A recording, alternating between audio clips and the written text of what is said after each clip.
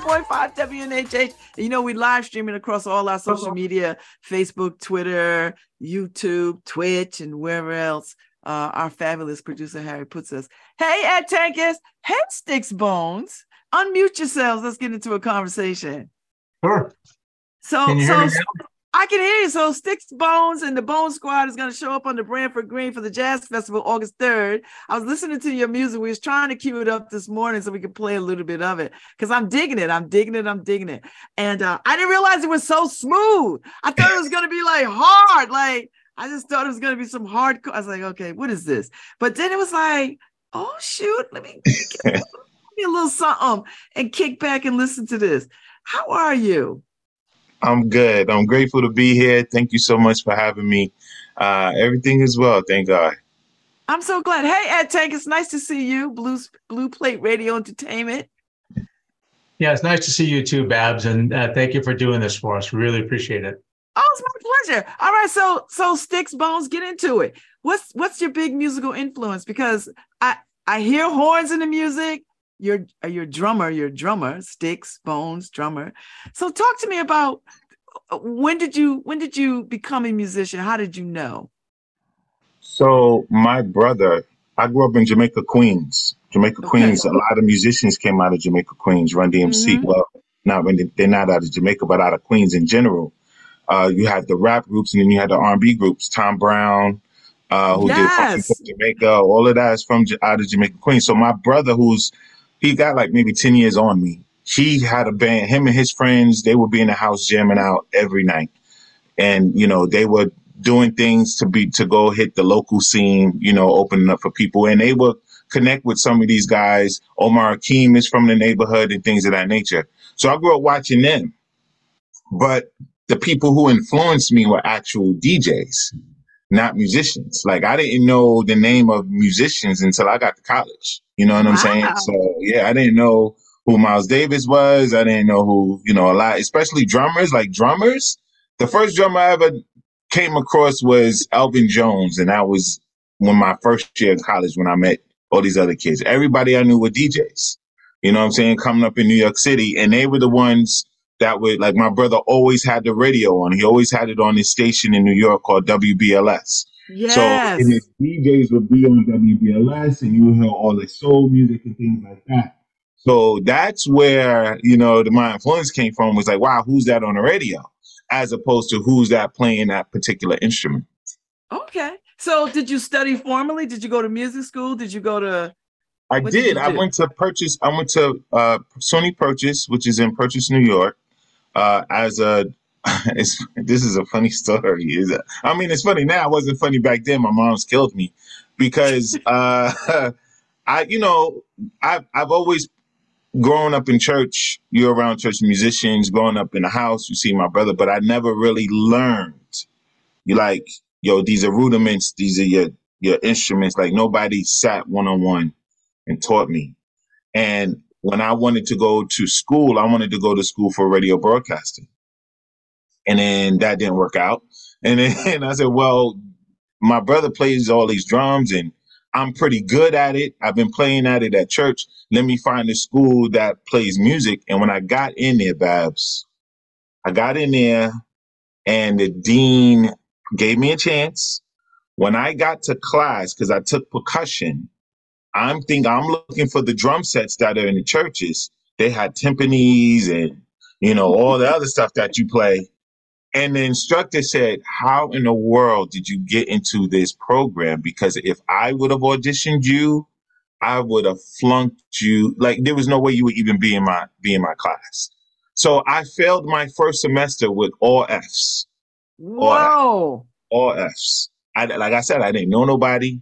So did your mother say, listen, we're going to have to make some different decisions? You know, my mother must have been praying because one of the heads of the music department said, listen, we're starting a jazz program and you will be in it. And I said, hey, but he's like, you will be in this jazz program if you want to stay in this institution.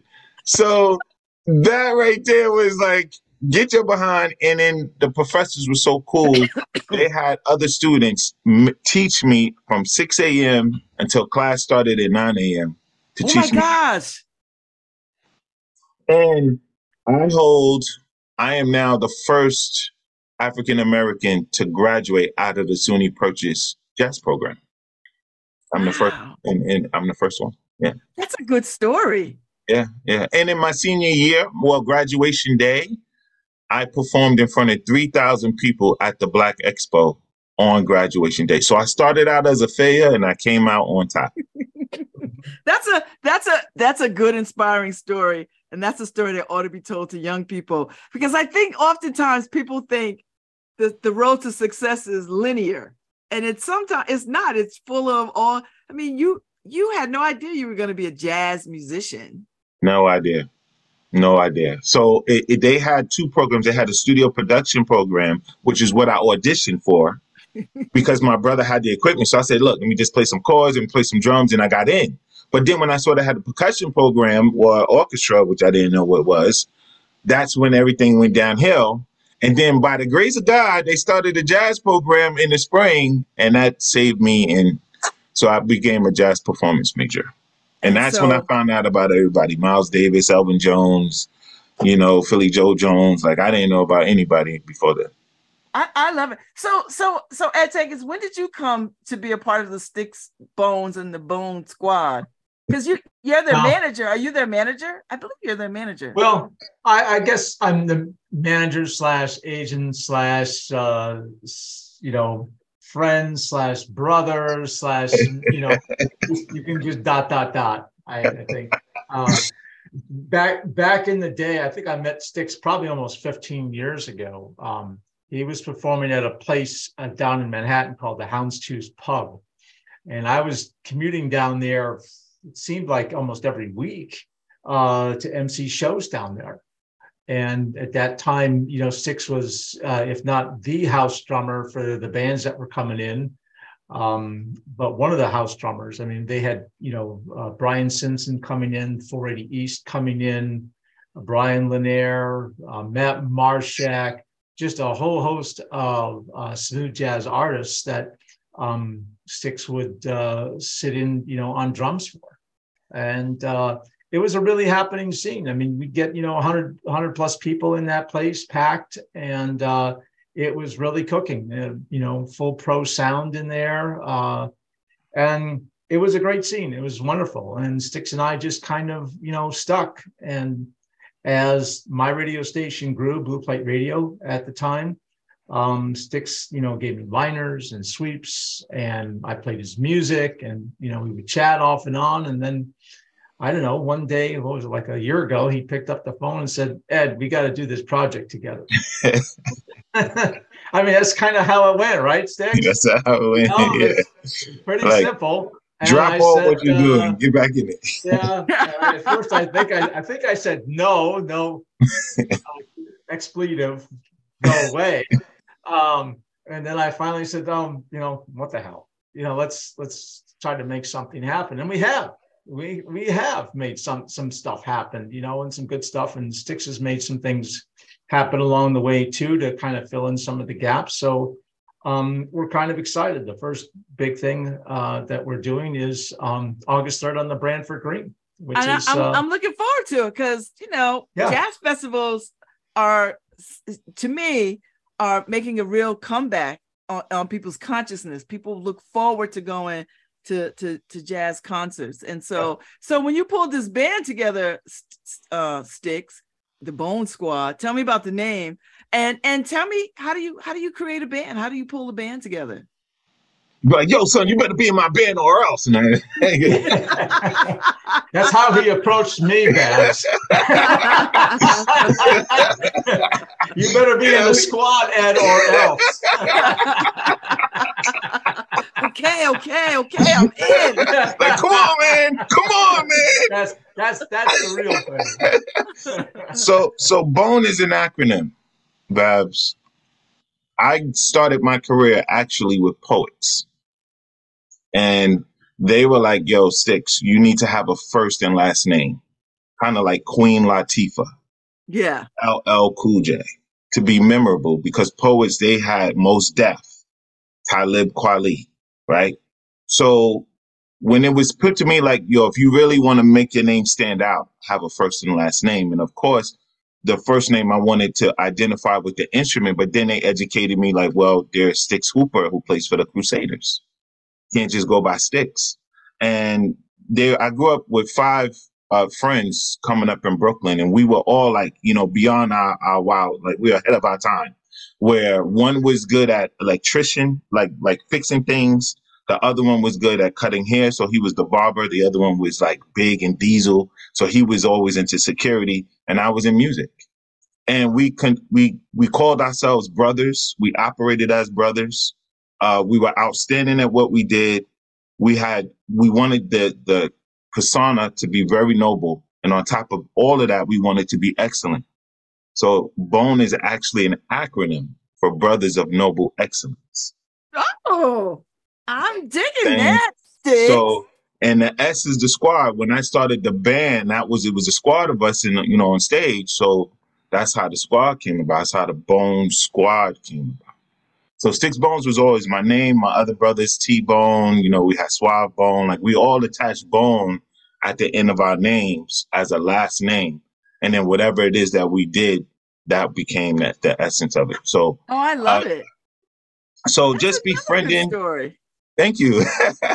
So it's not like a thuggish like Bone and like we're all no. It's simple, it's something sweet and kind about it.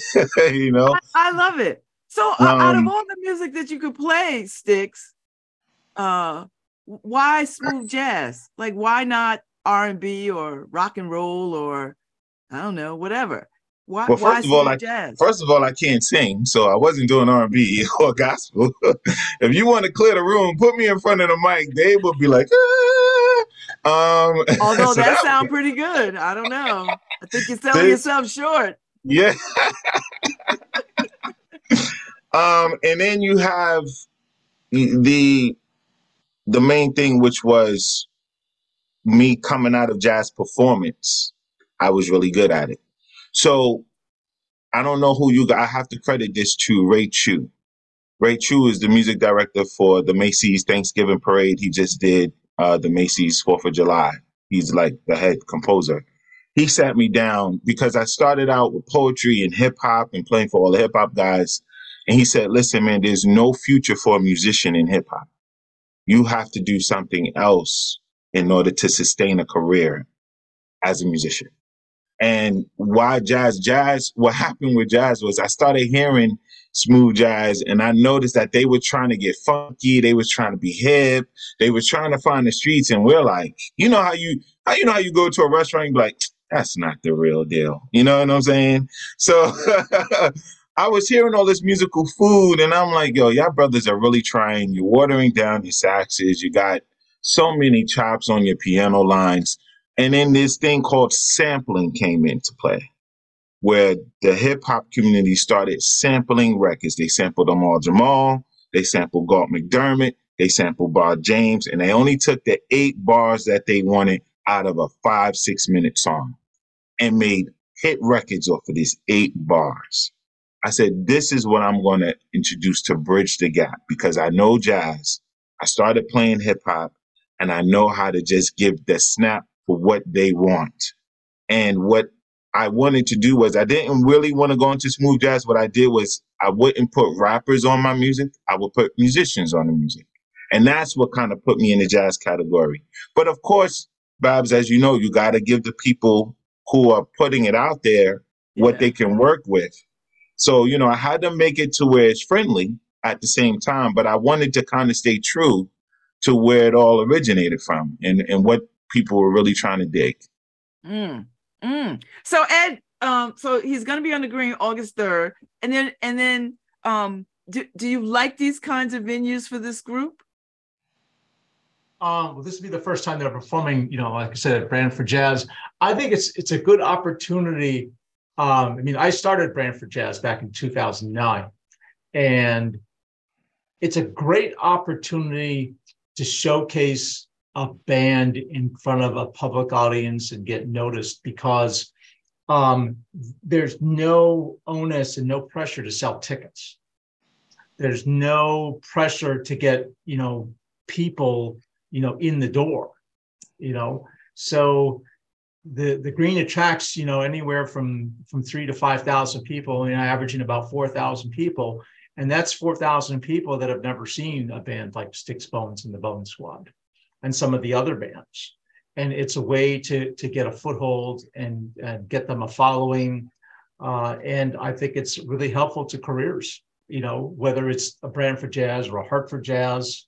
And the Branford Jazz scene, it's kind of I stole the idea, basically from Hartford Jazz. Back in the day, Hartford Jazz used to have two stages. They had the main stage, which they still have, and a second stage called Friends of the Festival.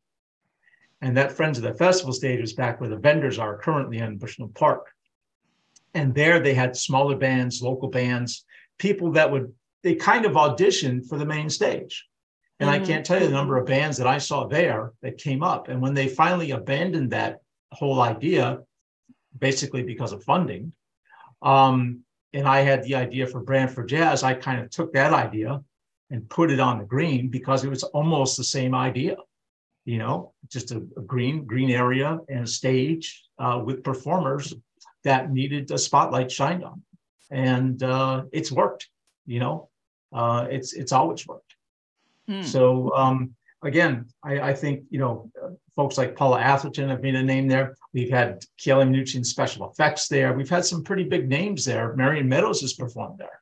So, it's a great opportunity for new and established acts to hit a brand new audience that they may not have hit before. I love it. So Stix, talk to me about the business side, because it's one thing to play music, but it's another thing to get paid to play music. So how fast did it take you, or how quickly did you have to learn how to manage, maintain, and pay yourself, your bandmates, and is there money out there to pay artists, musicians, what they should be paid? So it's a really good question. So what happened was when I made the decision to stop working for somebody else is when I had to figure out how to maintain a check coming in. So what I mean by working for somebody else is you're that musician that the guys call to hire for their gigs. As Ed mentioned, I used to play for other artists. So whenever they was in town or whatever was happening, Stix, you available? We're going to be at such and such place. It pays this much money, and you did the gig. But then there's something that happens that people don't really pay attention to. It's called age, right? And the industry wants to keep a certain image. So when you get a certain age, it's like, yeah, he's good, but he doesn't fit the image. So we're going to call somebody that looks the part. So now that phone call, you just lost that call because you're kind of aging out. And it's unfortunate because in our music, we age out of R&B. Like a hip hop artist is considered old after you're 27 years old. Wow. Why is that whenever a rock artist at 60 can drop a new album and everybody's excited? You know what I'm saying? Why do we age out our music so quickly? Our artists so quickly? You know what I mean? So I had to make the decision of, well, I need to make this work for me because I love what I do. I don't want to stop. I do have to provide for my family. Then you have to learn how to make things happen. And in order for that, to make that move, I had a conversation with Quincy Jones and he was like, Stix, man, you're a bad mother. I was like, shut your mouth, Quincy. And he said, I'm just talking about you on the drums. And I said, Mr. Jones, I have something I have to say. And he was like, what is it? I said, what happened to the mentors? What happened to the Clive Davises and everybody who developed us so that when we came out of our artistry, we became those bosses to keep the generation and go back and hire other people? Because now we're at the age where we're the ones making the call. So to answer your question again, the business side came when I aged out of a certain group, and then I wanted to continue working. So I had to become my own boss. We are in the do-it-yourself world. Is there money out there for artists? That is a debatable question. I'm going to say there is money to be made. The question is, which route do you take in order to make the money? You can make the money as a wedding band person. You can make the money as a church person. You can make the money as an educator. You can make the money as a successful musician that's consistently on the road. There's ways to make money. The question is, what road do you take to get to where you want to go? And some things force you into other things. Some things will force you off the bandstand and put you on the sidelines to make money as a sound engineer, make money as a studio engineer. You're still in music. It's like this. My brother, he was a football player in high school, and he got injured, and he was like, oh my God, I'll never play again. I said, don't look at football, look at sports. If you remain in sports, you're still in the industry. Don't look at being as a drummer or a pianist or a jazz musician or a hip hop musician. Look at music. That's how you make money. Don't just box yourself into one category and expect it, because everybody now that we know that's making a lot of money is doing multiple things, wearing multiple hats. Usher, the R&B superstar, how is he making money? By being a part owner of the Cleveland Cavaliers basketball team. P. Diddy, how is he making money? Well, he was at this point from a liquor called Ciroc, $45 million a year. Now you telling me this guy who sing and dance and rap and wear these dark shades is making $45 million off of a liquor and not off of his music? Yes, multiple things. So do you have an album out? Do you have an EP? I downloaded your music, but I wasn't quite sure if it was a collection of everything. And do you have CDs? Like when I come August 3rd, can I buy a CD? Now, see, Babz. Or a vinyl. So, Babz, I love you. You said, can I buy a CD? Ed, I would do. Ed was like, make sure you got CDs. I didn't think it was true. I was like, nobody buys CDs today. Thank you, Babz, for holding on to your CD player. Do you have a Discman too? Do you still carry that around? No. Oh, okay. But you do have a CD I have two Boses at the house. Got one in my bedroom, one in my living room. So I like CDs, and I have a record player. I'm a huge fan of Samara Joy, right? I love her. I don't know if you know her, but I got to spend some time with her last summer on Martha's Vineyard when she performed at the Jazz Festival. And I volunteered myself to be her concierge, meaning, I just took care of her and I sold all her merch, which was hella exciting. But I ordered her album. I bought the CD when I met her at a jazz club in New York. I saw her play somewhere, and then I ordered her vinyl, which was, she had a limited edition of red albums. So I love that. When I go to concerts, I like to get people's music, because although we could stream it, there's nothing like having some vinyl, I think. And vinyl is making a comeback. So I don't know. So, how do you handle that kind of merchandise thing? So I'll meet you where you are. Thanks to Ed being the multi-person, Stix get you some CDs, So we do have CDs, but I also have flash drives. And on the flash drives, I wanted to get that. And we have exclusive stuff that you can't get on the CD. So I have like performances that is embedded on a flash drive along with the music, whether it be a WAV or MP3, and then alternate versions where you just get the horn and the keys for whatever, like a unplugged type vibe. So we give you some more. Vinyl was something that we was looking at, but when you're independent, it's a little bit more difficult. You want to be economically, you want to make it make sense economically. So the vinyl is a goal of mine. It's just not there yet. We are working on that. But yes, you can have CD. You could get one for your auntie, for your cousins, for your people down in Georgia. It's all good. Whatever you need. Thank you, Ed, because I know I'm not so old where CDs are not a thing, right? Like I know CDs are a thing, and it's nice to have something from the artist when you go to their concerts and buy something. It really is beyond a T-shirt. Like I can't have another T-shirt. Although I would wear a Stix, Bones, and the Bone Squad t-shirt. Oh, I made the list. Ed, you hear that? I would rock out At first she wasn't sure. And then she heard the music, and now she's like, I kind of wear that brand. Yeah, I think I could rock it. I could rock it. There's lots of love going on. So Stix, tell me, what do you want for the Bone Squad? What do you want? What is the biggest dream? What is the I don't want to say goal. I like dream because that could mean a lot of different things to people. Well, the dream is actually the goal, because what happens is when you dream it, that's your vision. And then you make 4 paths to make that vision into a goal. Mm-hmm. It's so that my team can sustain their livelihood, taking care of their families just by working and doing music.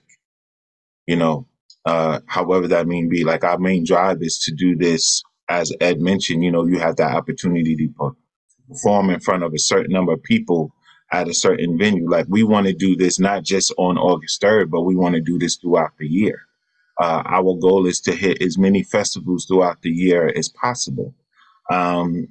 So that that helps us, introduce us. And before, Ed, back in 2013, the Bone Squad was the house band for a 3,000 seat theater in New York City, where we opened up for Charlie Wilson, we opened up for Shaka Khan, we opened up, like, we were the house band. So everybody got to see us first, and then they got to see the artists that they paid to see. So in front of large numbers was something that I know that, is important. But the one thing about doing something like that is you have to do it consistently. And that house had us consistently, 3 and 4 times a month in front of that number of people. And we saw how good it was for us. But now it's time to expand out of one venue because, you're sustained there. So everybody's looking for the IHOP pancakes whenever you go to IHOP. But if you got the good food, if you're a good chef, you'll be able to cook good food anywhere. So that's where the goal is to be able to take this, across the country, like everybody else, and share it, let everybody appreciate it, introduce it to such yourself, and not just domestically, but internationally as well. Mm-hmm. So that's the goal. Talk to me about what your job is. What is your job? What do you task? What is your job, Ed? It's multifaceted. I guess that's the best way to put it. I'm an advisor. I'm a cohort. Because I also play bass, so I understand where they're coming from musically, which is different than a standard manager and agent who might just be wearing a suit and tie or whatever. I'm in the weeds. I try to help them get bookings. I have a radio background, so I help Stix when I can with either radio promotions or accessing radio or talking about the industry and the roadblocks that his band faces. The lack of support from major artists for up and coming artists or artists who are trying to find a way into the main room with everybody else. So I play a lot of different roles, and I don't really have a particular tag or title or anything. I'm there to be a lot of different things at this stage, and I think that's what Stix in the band really needs, is somebody who's multifaceted, who could try and interact in a lot of different ways to help them out. I like it. I like this music. We've been listening, so we're gonna we got about 2 minutes. We're gonna play. Is it Fearless? Fearless. Because I dig that one. I just it was between Fearless and Love Underwater. I wasn't quite sure which one I like best, but I think Fearless because I like that sound a lot. So we're gonna play out on that. So quickly, talk to me about that. But first, I want to hear from you when you heard Fearless. Tell me when you heard Fearless. I know the title was like, wow, spelled weird. And what did it, you don't know what to expect. But when you heard it, talk to me about. Oh, it's got a little funk to it. which I dig. And I was like, it just makes me feel like it's like grown up music, like it's a well thought out kind of music. Like it's not, I don't feel like a kid listening to it. Do you know what I mean? Like I don't feel like I'm listening to, little kid music. I feel like I'm listening to grown music that I could listen to over a period of time with a good scotch. You know what I mean? Like wow. And it's got a little jam to it, so I like it. I like that. So I'm digging it. I was like, yeah, I would like to have this as a CD or a vinyl or whatever you have that I could have to have this music. I would buy it. That would be good. So, okay. Just saying. Us old heads like a little music. We like our music. We like our music to go. Well, I think what it is I added the elements of a certain era where if you listen to Apache by the Incredible Bongo Band, where they had just a little beat, or there was a song called Let's Dance to the Drummers Beat. See, back in those days, they would drop everything out, just let something ride. Forever and ever. You know what I'm saying? And that's where I wanted to bring that to this. I wanted to bridge that because I know how impactful it was. My brother, like I said, he's a little bit older than me. They called it elbow music. As soon as they heard it, they was doing their thing in the clubs, and I was like, that's my song. Get out my way. So I'm assuming that when you heard this and you heard this sound, you was like, oh, that's my get out my way. Well, that's what I mean. I was just like, it was, I don't want to say familiar, but it was familiar. It put me back into a place when I grew up at a time, and I'm probably closer to your brother's age, where bands was a big deal when I was a kid.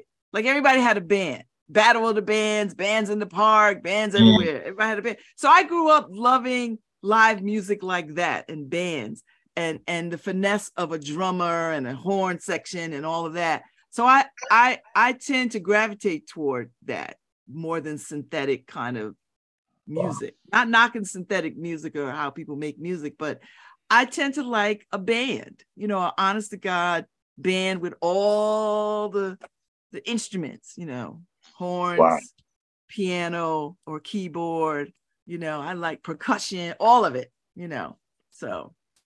Well, that's good to know, Babz, because it lets me know that I wasn't, as I was creating this sound, I knew it was for somebody, and now I know who it was for. It was for me. You know what I'm saying? Now I know who it's for. And that generation. It was for me. Yeah. You hear this, right, Ash? Audience of one. This audience of one. I like it. And listen, Ed knows there's a lot of festivals in Connecticut. So I don't know if you still are based in New York, but Connecticut has a lot of festivals and a lot of cool festivals. And we have a strong jazz scene in New Haven. So, I find yourself here some night and bring your band and play some music somewhere. Yo, I mean, I'm going to tell you this. It's not about the music. It's about the politics on, like Ed mentioned, your numbers, your followers today, and everybody's in this big buck and, want to be famous. And, there's one thing you got to understand, and I'm going to explain this to jazz artists, right? Whoever sees this interview. Don't think that you're going to be known for your music. You're going to be known in jazz for your name. What am I talking about? Let's use George Benson. How many George Benson records can you name? And this man has multiple albums. I can name a bunch. But when you see his name, you know what he does. Yeah. Now let's take that to R&B. Name me, or you can name multiple songs by Stevie Wonder, or multiple songs by Michael Jackson, which is different than multiple songs by Norman Brown. Oh, you know what I'm saying? Yeah. So you're going to be known for what you do in jazz, not for your songs. And the politics is, I hope the promoters invented like, yo, let us build our name. The way we build our name is by being in front of people, as Babz just mentioned. So let us build our name. Give us the platform that we can build our name. The music is there. They're going to know what it is because of your venue. Let us build our names. Like that. Well, I'm looking forward to August 3rd on the Branford Green. What time, Ed? What time does it kick off? 6:30. 6:30 on the Branford Green. Yep. And there's parking, free parking. Free parking. There's a map on the BranfordJazz.com website, shows you where you can park. You can bring your chairs, you can bring your coolers, you can bring beverages of all types. It's a very cool and chill vibe down there. It's a community event. People are just, nice and courteous and polite and warm and friendly. And we all have a good time. There's space if you want to get up and dance, you can dance. It's just a wonderful environment for everybody. There's lots of kids that show up as well with their families. So it's a great community event. All right. Okay. It was a pleasure talking to you, Stix Bones. It's good to see you, Ed Tank. Because it's good to see you. I'll see you around. I know you're still doing shows at Harvest. I'll pop in sometime. And it's good. So, Harry, play us out.